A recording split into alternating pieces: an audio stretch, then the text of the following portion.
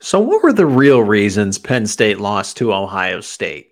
You are Locked On Nittany Lions, your daily podcast on the Penn State Nittany Lions, part of the Locked On Podcast Network, your team every day.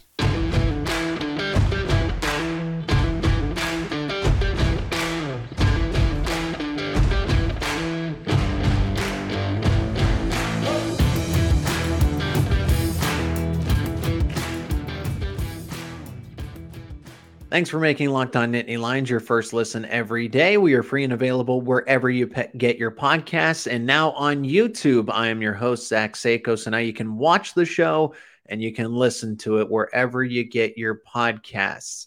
In today's episode, also happy first day of November, everybody. In today's episode, we are going to discuss what went wrong for Penn State against Ohio State. We will open up the show with that. And then expectations for the remainder of this season, where I think that Penn State can end up. We'll also give a best and worst case scenario, plus the realistic scenario for Penn State, because we know that not everything's going to go according to plan here, right? And then the Sean Clifford, the Drew Allar debate, the reasons for starting each quarterback, and which side are you on? You can let me know in the comments section. You can let me know on Twitter at Zach_Seiko. You can see that if you're watching it on YouTube, ZACHSEYKO, in case you are listening. Also follow Locked On Nittany Lions on Twitter as well, and you can let me know there. But the debate is open. Let it happen in the comments section. Sean Clifford versus Drew Allar. I'm going to give you both sides of why each quarterback should start. And honestly, let you decide. Let you decide who you think is the right person for the remainder of this season. But let's start with why Penn State did lose to Ohio State and what went wrong for the Nittany Lions. And I'm going to give you 5 reasons. I gave you 10 takeaways yesterday. And in case you did miss that episode, you can go back and watch it on YouTube. And please do subscribe, hit that bell to turn on notifications. And you can go back and listen wherever you get your podcasts as always. So either way, whichever is most convenient for you, right? So I gave you 10 takeaways, and this is going to be similar, but I thought I'd focus on what actually went wrong for the Penn State Nittany Lions itself, because there were some positives, like Parker Washington had a big game. Kaytron Allen did very well, and he's honestly built a little bit of a gap between himself and Nicholas Singleton right now, and not everyone's sold on that. But that's besides the point. So what exactly went wrong for the Nittany Lions? Well, the first reason, and this was addressed in the takeaways, Sean Clifford did not have his best game. He bears responsibility for yesterday's loss. But the first reason why Penn State did lose this game to Ohio State, 44-31, was because of the 4 turnovers. You can't, and actually, I'm surprised that the box score doesn't register that one fumble by CJ Stroud. I don't know if they rule him down. I don't know if they say that time expired by the time he was sacked and fumbled. But if you go to the box score on ESPN, right, it says that Penn State had 4 turnovers to Ohio State's 0. At the end of the day, Ohio State's fumble by CJ Stroud was inconsequential, but whether it was 4-1 or 4-0, the turnover battle should not have been so far in one direction. And for Penn State, that decided the game. Ohio State scored 21 points off of those 4 turnovers. And if you take away at least 2, if you take away 2 of those turnovers, who knows if Ohio State even wins that game. So that was the first aspect of it. 3 interceptions, and one of them led directly to points. It was the pick 6 by JT Tuimoloau. Yeah, that's right. Say that 3 times fast. But most people called him JTT during the game. I don't blame them. But he had the pick 6 as a defensive lineman. He also had another interception early in the game when he dropped back into coverage and took the ball away from Kaytron Allen, if you remember that interception early in the game. In that case, that was Sean Clifford's fault. The pick 6, I don't necessarily blame on him. The fumble, I don't blame on him. But at the end of the day, those turnovers should have been prevented. And when you lose the turnover battle like that, James Franklin said in his post-game press conference inside of Beaver Stadium, you're not going to beat Ohio State if you turn the ball over 4 times. Yeah, no duh, coach. I know. I agree with you wholeheartedly. The second reason why Penn State lost to Ohio State the way they did was that Penn State was out-athleted in the fourth quarter. Not necessarily if that's a word, but let's add it to the dictionary here, right? You had better athletes on both sides of the ball for Ohio State. Is that recruiting? Is that development? Where is Penn State losing that battle?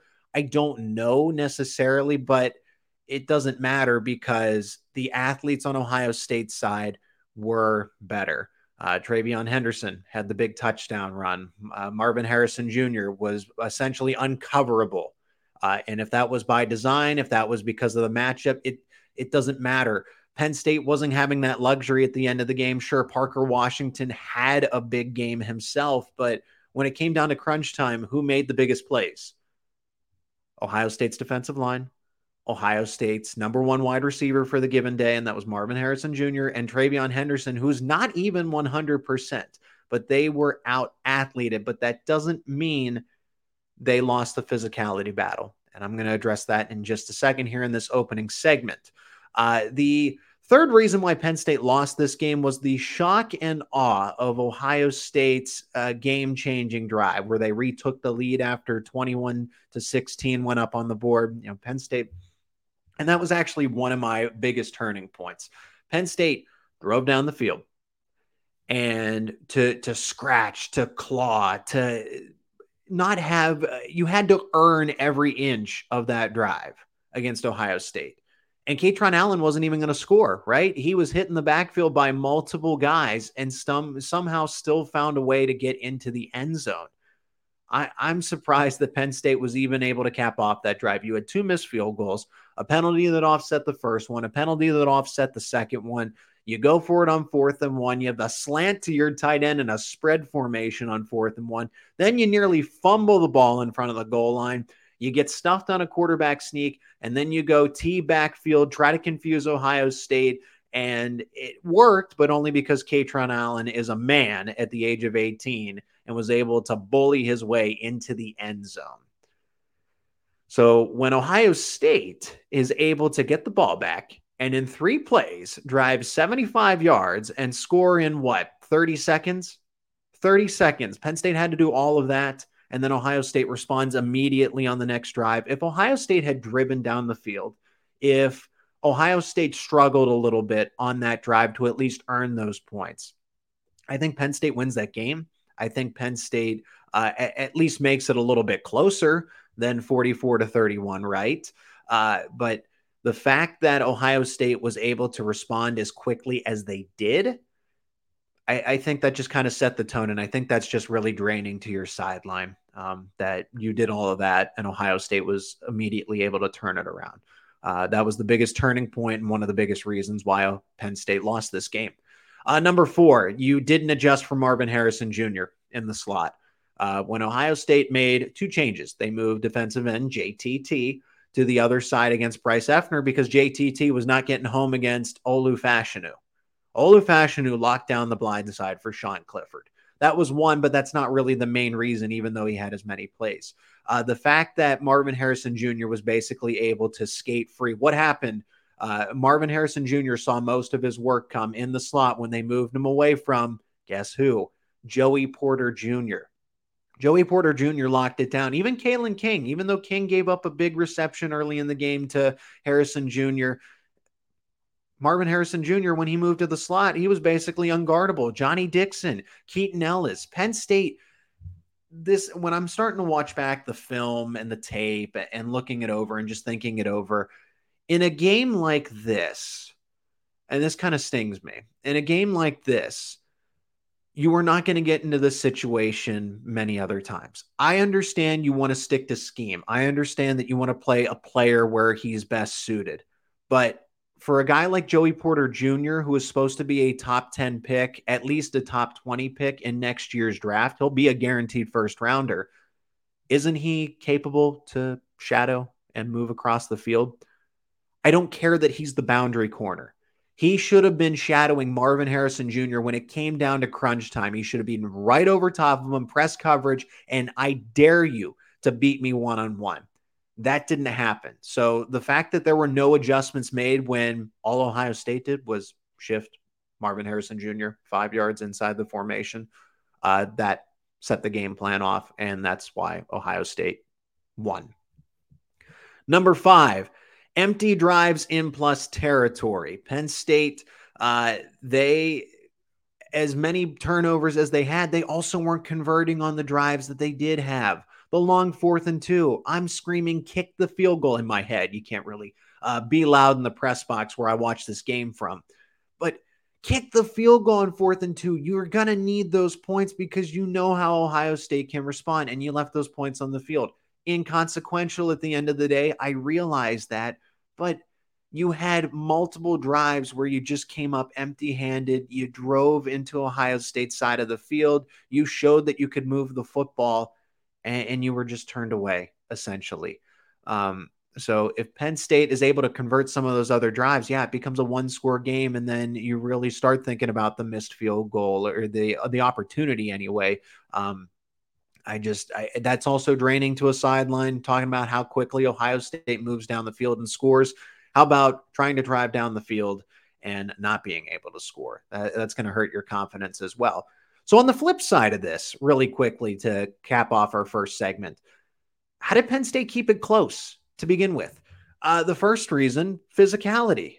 Penn State was the more physical team. I've heard those takes that, well, Ohio State out-physicaled them. They out-athleted them. They out-finessed them, okay? And that's talent, that's coaching, whatever you want to call it. But in terms of physical, Penn State was the more physical team.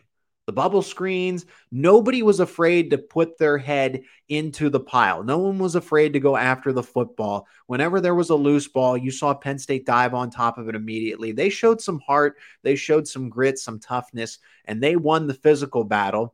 That's a moral victory, but that is why they were able to stay in this game.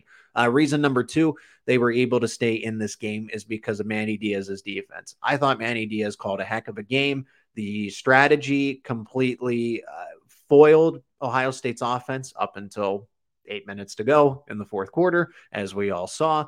But Manny Diaz's defense confused them to a point where it was just until the game plan broke down. And that was my final reason. The game plan as a whole had Ohio State off balance, whether it was offensively or defensively. Ohio State didn't have an answer for Penn State, and that's why they had to go simple. They went simple ground game. They didn't really try to change anything up because they called timeout on that one play where Sean Clifford they spread the backfield, and they had all these guys go 5 wide, and when he was going to go option read or quarterback draw, and Ryan Day snuck in a timeout because they're like, what is going on? They had no idea. So Penn State was playing a good amount of chess, even though they lost. The defensive game plan was working the best, even though they lost, and they were physical throughout the entire game. Watch back the game. Watch the tape. Hunter Norzad's running over people. Brenton Strange is running over people. Kalen King is just working past blockers. And these were multiple occurrences. These weren't just select plays. If you look at the whole tape, you were going to see how many times Penn State players were physical, were involved, and how many times that Ohio State just really had no idea and just kind of had to go for the simplicity of the game plan until it all broke down in the fourth quarter. My name is Zach Seiko. Thanks for joining me on this episode of Locked On Nittany Lions. When we come back, expectations for the remainder of this season. Best case scenario, worst case scenario, the realistic scenario. I'll give you my opinion next. This week's thrilling moment in college football is brought to you by Nissan. The thrilling designs behind the new lineup from Nissan are intended to empower drivers in vehicles as capable as the driver themselves. When I think of an unbelievable abilities on the field for this week's thrilling moment, it has to be Parker Washington's 58-yard catch and run for a touchdown versus Ohio State. Caught the ball, was led into 2 defensive backs, was able to break both of their tackles from Ohio State and put on the afterburners and scored. This segment has been inspired by the thrilling new designs featured across Nissan's new lineup of vehicles. Pursue what thrills you in the all-new Frontier, Armada, or Pathfinder today. Available now at nissanusa.com. Thanks for making Locked On Nittany Lions your first listen today. For your second listen today, check out Locked On Sports Today. From the games that matter the most to the biggest stories in sports, go beyond the scoreboard and behind the scenes with local experts and insights only Locked On can provide. Locked On Sports Today, Available on this app, YouTube, and wherever you get your podcast. My name is Zach Seiko. Thank you for listening. Thank you for watching. You can subscribe to YouTube, turn on notifications, and watch the podcast if you do so, please. If you need to take it more so on the go with you, can always listen wherever you get your podcast. All right, we're finishing that recap and putting a lid on Penn State versus Ohio State. There's still more to dissect. And now the ramifications of this, expectations for the remainder of the season. Best case scenario. Let's always start with the best, right? Before we give me the good news, Doc. What is the good news? Not the bad news. The good news is that Penn State can finish 10-2 and can finish 7-2 in conference. If you want a true best case scenario, Michigan and Ohio State somehow lose 3 games and Penn State's in the Big Ten championship. Okay, that is the true best case scenario and still technically, statistically obtainable. But in reality, we'll take the best case scenario in reality. Ohio State and Michigan are not going to lose 3 games.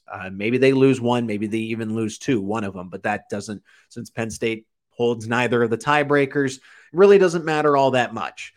In reality, 10-2, 7-2 in the Big Ten, and they're playing for a New Year's Six Bowl. You could see Penn State in the Orange Bowl. That one's been brought up quite frequently. That is where a Big Ten team and an ACC team are invited. Good matchup. You could see, hypothetically, a Clemson.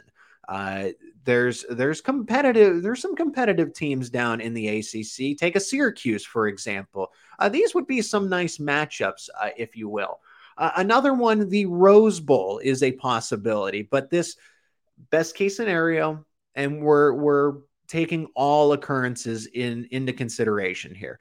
If Michigan and Ohio State are somehow in the college football playoff together, there is a chance they take Penn State as that third best Big Ten team.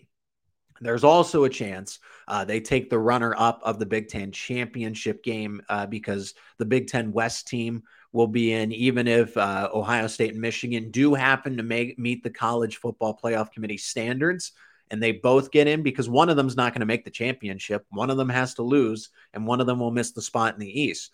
So let's just say Ohio State and Illinois for a safe bet.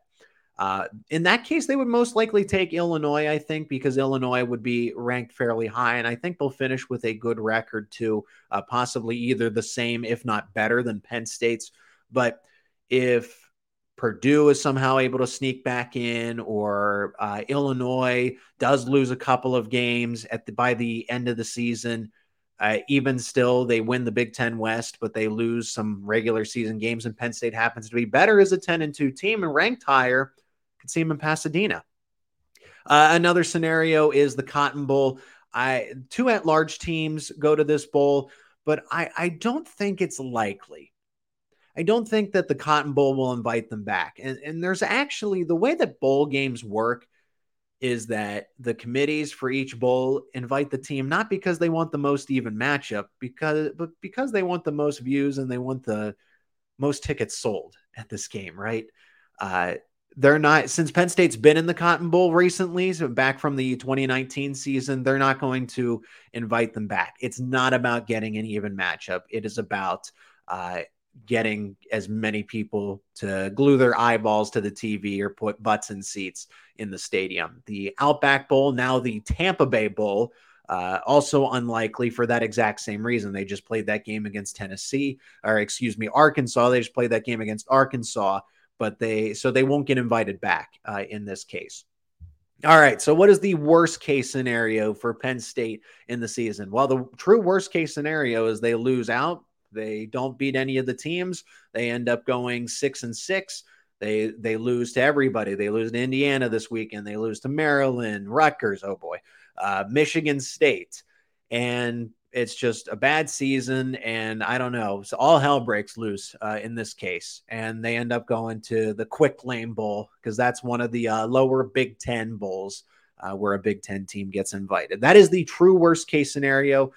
A realistic worst case scenario Sean Clifford struggles in a hangover game against Indiana. Maryland is better than anticipated, and they win that game. I will not project a loss to Rutgers or even project a loss to Michigan State because of what just happened over the weekend. Mel Tucker's program's in shambles. They're suspending players. It is a bad look. That worst case scenario would be 8-4, 5-4 in conference. And then they play in a game like the Duke's Mayo Bowl. Some of you might like the Duke's Mayo Bowl. I think the Duke's Mayo Bowl has pretty good PR. They got a funny team running the show over there. But that would be against an ACC team.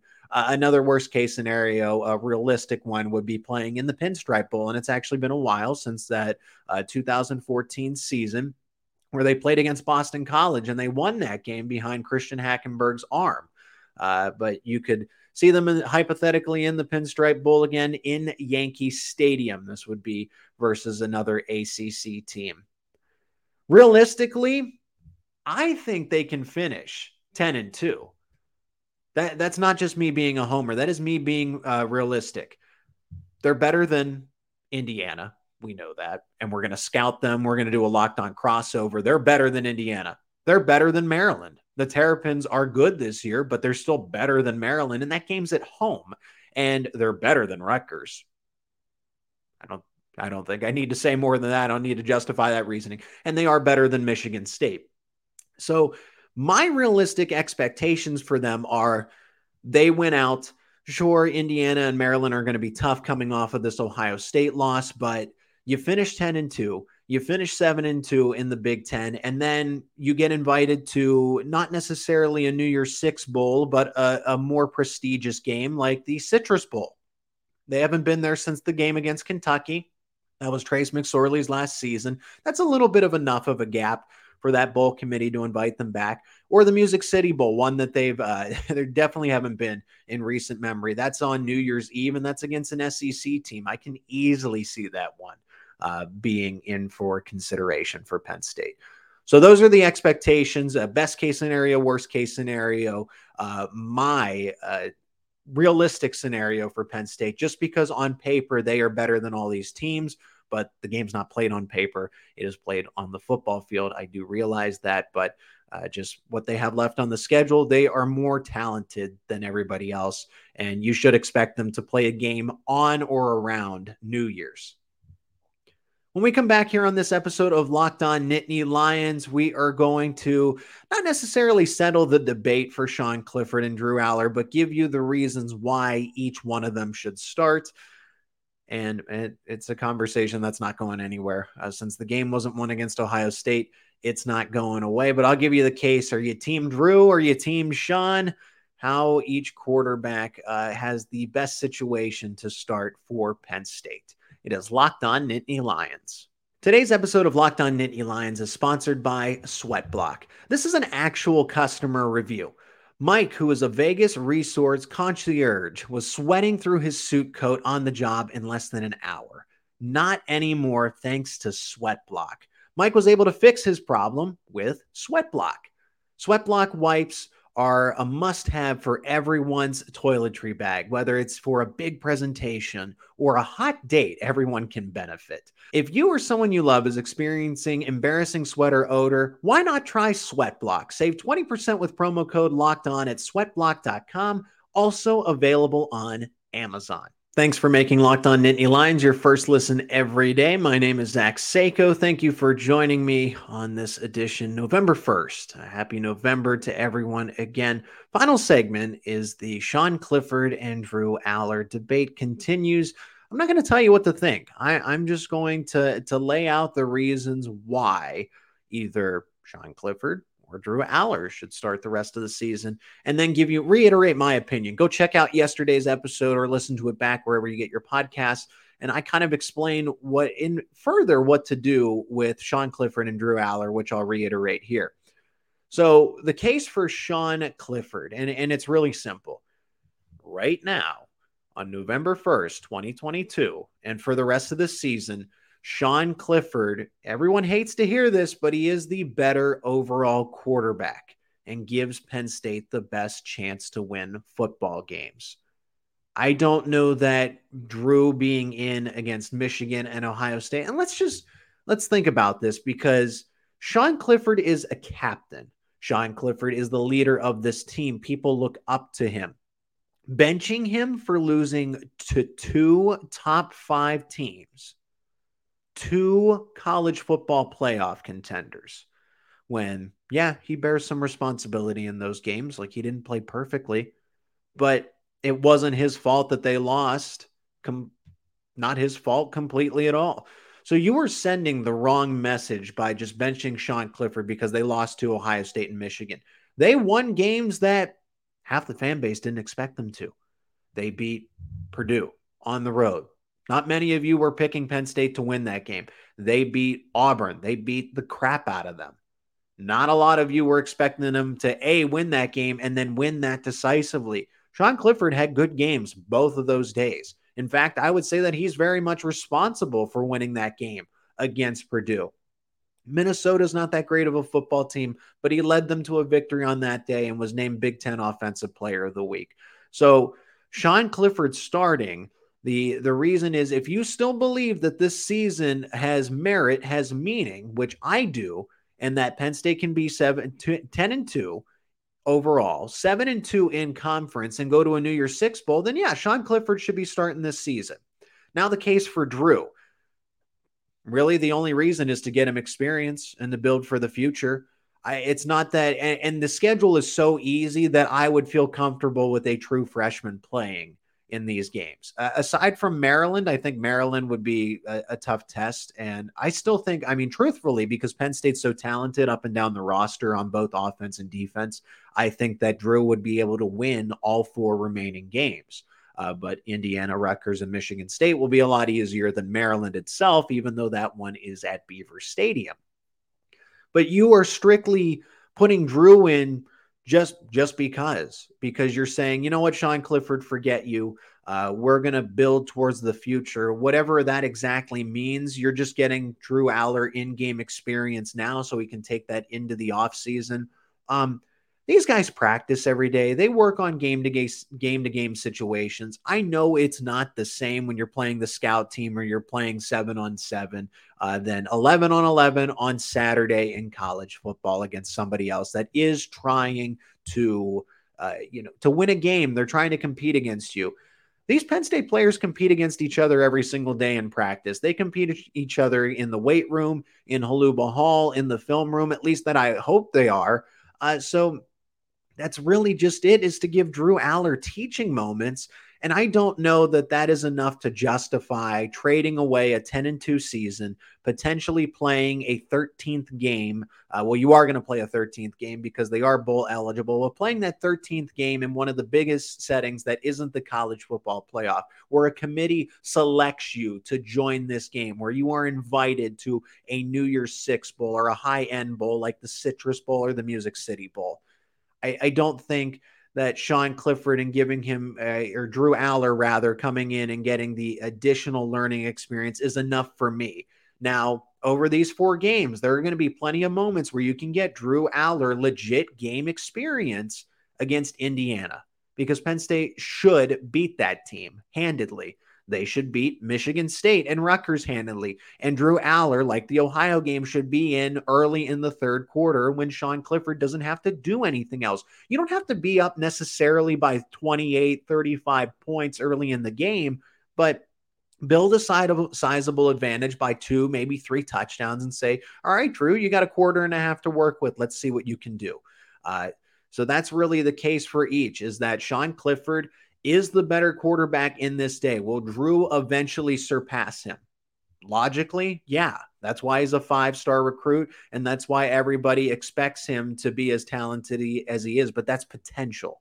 That is potential. Right now, on this given moment, Sean Clifford, the 24-year-old, 6-year quarterback, the veteran, is better and more suited to go out there and start for Penn State than a true freshman 18-year-old quarterback. And that's no disrespect to Drew. It's just where they are right now in terms of their careers. Eventually, once Drew Allar becomes a 23, 24-year-old quarterback, yeah, I would anticipate that he is going to have better longevity than Sean Clifford.